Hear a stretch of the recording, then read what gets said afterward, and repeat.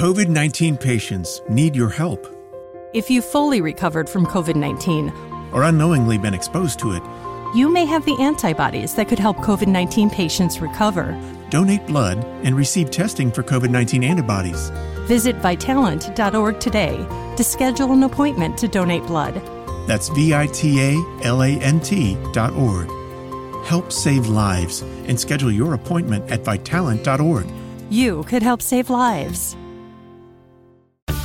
A different future starts with you. That's why GoDaddy does more than help you find a name. You can create, sell, and get found online so any small business can make a change. We need a new generation of thinking, your way of thinking. Start different at GoDaddy.com. This is an ode to Napa cabbage. Of all the cabbages on all the cabbage farms, only you have the crisp crunch worthy of our Bibigo Korean dumplings. No other cabbage would do, because no other cabbage tastes like you. We love you, Napa cabbage. Just don't tell Green Onion. Napa cabbage, one of many obsessively crafted ingredients in every hearty, flavorful Korean dumpling from Bibigo. Go handcrafted. Go Bibigo. Authentic Korean dumplings now in the freezer aisle. This is Podco Media Networks. On episode 97 of Confessions of a Marketer, we're talking retail voodoo.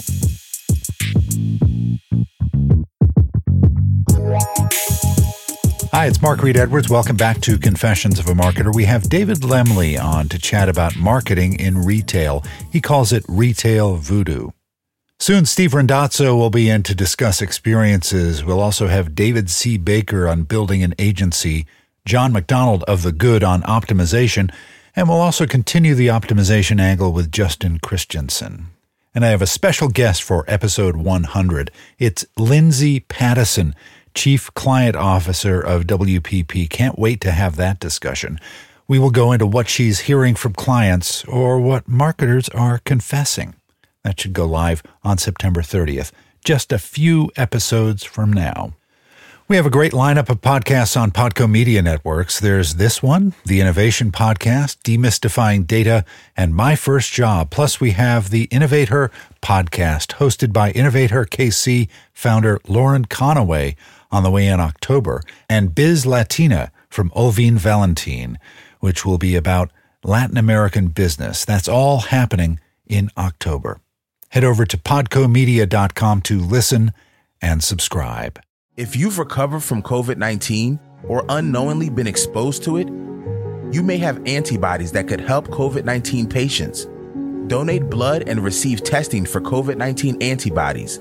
Visit Vitalant.org today. Okay, on to David Lemley. David was an early employee at Starbucks, and that experience taught him a lot.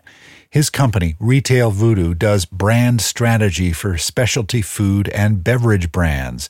David's expertise is in brand strategy, innovation, consumer markets, and consumer behavior.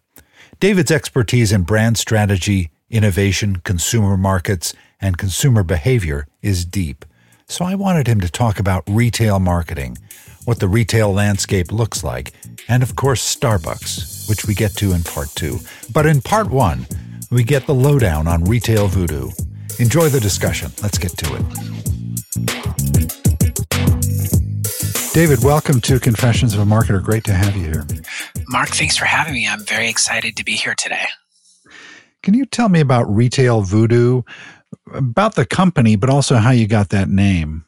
Sure. So Retail Voodoo originally was what we called the brand development process at my agency, which has been around for 30 years, but used to be named after me. So in the 90s and early 2000s, we called the process of brand development and bringing strategy into it Retail Voodoo. So I've had the URL since the mid 90s. And it was when we decided to narrow and focus on this better for you category and sort of bring this kind of big world-class brand marketing thinking down to the better for you space that we decided to switch the name to be Retail Voodoo as the front plate. So you do that voodoo that you do. That's the idea. So it's the notion is that retail voodoo takes a certain amount of science, and it also takes a certain amount of gut instinct in order to be able to make the kind of changes in order to build a brand that can become big or become the category leader. And so we thought that name was really powerful. First, when we tested it, it had 100% stickiness, meaning people would always remember it and they would ask us what it meant. So that was pretty great. The second thing is we wanted it to be something that was really help people either opt in or opt away. So if you don't believe there's some sort of dark art or magic to the act of marketing and branding, then it's probably not for you. If it's completely data driven, then we're going to show up as weirdos, which we'll take. Tell me about this category you mentioned, Better For You. Yeah, so Better For You really is the buzzword, if you will, for this next generation of audience who wants clean ingredient, who wants to try to stay forever young, who believes in if you put good in, you get good out, so you are what you eat. And so clean ingredient foods, functional snacks, lots of traceability and sustainability in the food, and what they do to stay fit and stay well. It's really become a mindset, and it used to be a fringe audience that was really what I would call today sort of angrier older hippies. And we're talking about their offspring are now the mainstream. So it's millennials and the younger half of Generation X, this sort of xennial, if you will, if you mash those two together. That's really the core of the Better For You audience. And then everyone younger all the way down into Generation Z is predisposed to the idea that food should be healthy unless you are intentionally binging or intentionally eating junk food or intentionally drinking bourbon. Which I would never do. Yeah. Yeah, it's really interesting. I spoke to a guy the other day who runs a company that extracts pea protein from peas in the Midwest on lots of farms and then dries it and sells that powder to companies like Beyond Meat. And it started as a seed company 30, 40 years ago, whenever it was. And his dad had the vision that this company named Puris, Puris, would someday be able to do what it's now doing. And, you know, it took 30 or 40 years, but they're finally here supplying their product to companies like Beyond Meat and Impossible Burger to create a kind of different class of food. It's really an amazing and exciting time to be involved in this space at all. And yeah, it's very interesting to talk about that Puris and the idea that they had so many years ago. What I think has happened is that science and technology have allowed people who are paying close attention to play with this for so many years. But because of big ag and what happened in the 1940s, 50s, 60s, and 70s, and particularly in the United States, where food became so overprocessed that it started making people sick, I think companies like Puris and this idea of we can extract pea protein and make it clean and we can help create alternate, more sustainable food sources, that was slower to catch on until this generation saw so many of their parents and grandparents and people around them get sick from what they were eating and drinking. And so because they, like the rest of us, want to live forever and stay forever young, they are far more open to it. And so it's become much more normalized. And so the opportunity for things like Beyond Meat or other plant-based proteins to get enough traction behind them to make it a viable business model for the brand and for the ingredient supplier, it's a fun new time. Yeah. Didn't anticipate talking about this, but it's an area that really fascinates me. And talking with Tyler Lorenzen as the CEO of Puris the other day really got me charged up about that space. I love the Beyond Burger, and I like anything that can kind of make me healthy through what I eat. And I think it's great that there's so much innovation happening in that area. It is so fascinating. We've had clients on both sides. So we've worked with one of the originators of mainstreaming the grass-fed beef movement, which is another way to create sustainable, clean food. And then we've also worked with the oldest vegetarian brand in the world and helped modernize them and bring them in. So we've seen all of the food science and all of the ag and the carbon footprint for both sides. And it is really a fascinating space to play in. And it's interesting how much of it is still on some sort of spectrum. It's healthy is such a huge spectrum, because if you think about it from, well, if you are clean and you eat vegan and you don't ever imbibe and you don't ever do XYZ and you manage this and you stay properly hydrated, healthy to that particular cohort is one definition.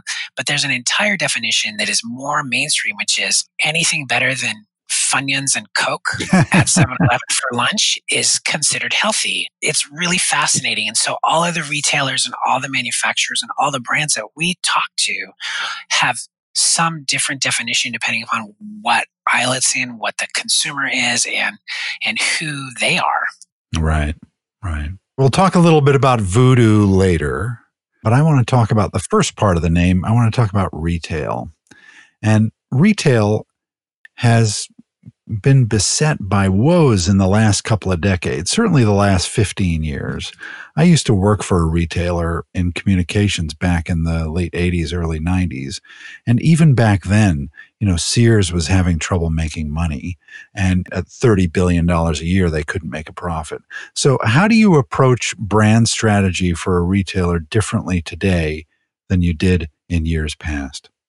Well, again, it's a really interesting time, because if you think of the retail apocalypse, if you will, and I have a strong opinion about the retail apocalypse, I don't necessarily think it's Amazon's fault. I think they are hastening the change, but I think that the retail apocalypse, if you look at the ones who are going away, they are the resistant non-believers. They don't believe in customer experience. They've never read Joe Pine's book, The Experience Economy. And they have put as little money as possible into their employee training, their education, their incentivization of those employees, what the space looks like, and their merchandising mix and their stocking is all substandard. Take Sears as an example. And I personally loved Sears growing up. They were the Amazon so did I. before Amazon. Yeah, Sears was the thing, and the catalog was this epic thing. I grew up in a household of 6 children, and we would circle stuff in that catalog, and it was a big deal if the catalog got to go in my room before my older brothers got it, because I knew what they would circle, and I wanted, my marker to be the first one. It was a big thing.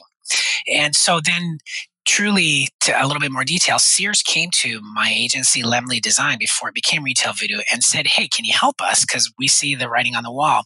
And we did work through an entire process with them and came up with a whole plan to walk them into the future. And basically, it came back to what I'm saying, is that they didn't want to invest in their people, their merchandising, a new merchandising mix, the management team in place, which is Eddie Lampert's team. They really wanted to just milk this sucker for all it was worth and ride it out to the end. And it took them a decade longer to get there than we expected, but it's because their store experience is subpar. And if you look at, just compare that sort of beige shelving filled with stuff compared to beige shelving at Target filled with stuff. And what is the difference in the retail experience? They both have not amazing lighting, but the merchandising mix at Target and their employee training and the way that they help you opt into the brand feels like Sears did in 1920. It feels like many of the brands that are crushing it today who are expanding like crazy.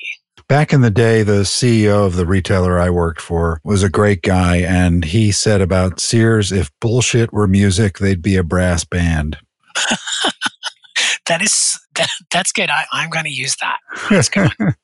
So, William, you mentioned Amazon, and one of my favorite quotes of the last 4 or 5 years is Laura Alber, the CEO of Williams-Sonoma, who said, I do not believe that Amazon is killing retailers. I believe retailers' bad service is killing retailers. That dovetails with what you just said. How does the service experience, or just the overall experience in a retailer, work into how you help a brand position itself? And I point to Best Buy, which was given up for dead. And because they have actual human beings in those stores now, they're surviving and thriving. Maybe thriving is a bit of an overstatement, but they're doing much better than anyone thought they would, because you can get service there. Yeah, it's that human connection. And it really is that simple. You can slice it a bunch of different ways, and you can really get in there and talk about audience analysis and cohorts and need states and have certain experts. But it comes down to having a training program for your frontline employees so that they understand what their role is within the mission of the organization. So there's a promise that the brand is making, and it's up to them to keep it a human to human. And that is really the key difference. So if you educate and inform and empower them to make a good decision on behalf of the customer and help them understand why their job exists within the whole mission of the organization, they're going to be a lot more empowered and a lot more engaged and feel ownership in the brand, even if they are a part-time employee who's on their way somewhere else. I have a really good example of this thing in action. We worked with Nike on their Nike-owned stores for a while. They came to us and asked us the question, why is it that our frontline employees do not bleed Nike like everyone at HQ does? And so we went and did our research, and what we came back to was the realization that at Nike, when you are going to look at an initiative, it was a 500-page binder filled with all of this information about whatever the initiative was. And there were maybe 10 of those binders that you had to have in order to be able to function as a frontline employee at Nike Town or at the Nike-owned stores. And when we went to the stores, we realized that the people working in Nike, they had some deep affiliation with being athletes or being a hero or being a warrior of some sort, but they were on their way somewhere else. They were between 16 and 22 years old, and none of them was going to take the time to read a 500-page binder. So we were able to help the organization take each 500-page binder and turn it down into something we called the gist, which was one sentence about what the customer needs and one sentence so you can give them the gist on what it is. And so we took their entire universe of communication and turned it into about 12 one-sentence need states of the customer and one sentence the gist of here's what Nike stands for behind it and how you can help them. And that transformed the entire culture. And they started having a lot more customer loyalty in a space that is sometimes not the most amazing retail experience. And it starts with the employee, right? It starts with addressing an issue with the employees so that they can make your customers happy. Exactly. Think of it like if you went to, being from Seattle, coffee's a big thing. I also happen to be really into independent coffee shops. And so I'll go into one and it has kind of the music and the gritty walls and great coffee and the smell and everything is there. So it's got great theater, if you will. But if the barista doesn't look me in the face or doesn't talk to me, it leaves a completely different impression. And I'm not likely to advocate for that brand or come back. All right, next time, David continues our chat as we focus on Starbucks and the lessons he takes from that experience. So stay with us. This episode of Confessions of a Marketer was written, produced, and edited by yours truly. T. Jordan of A-Class Productions wrote the theme music. Confessions of a Marketer is a trademark of Podco Media Networks, and this episode is copyright 2019. I'm Mark Reed Edwards. See you next time.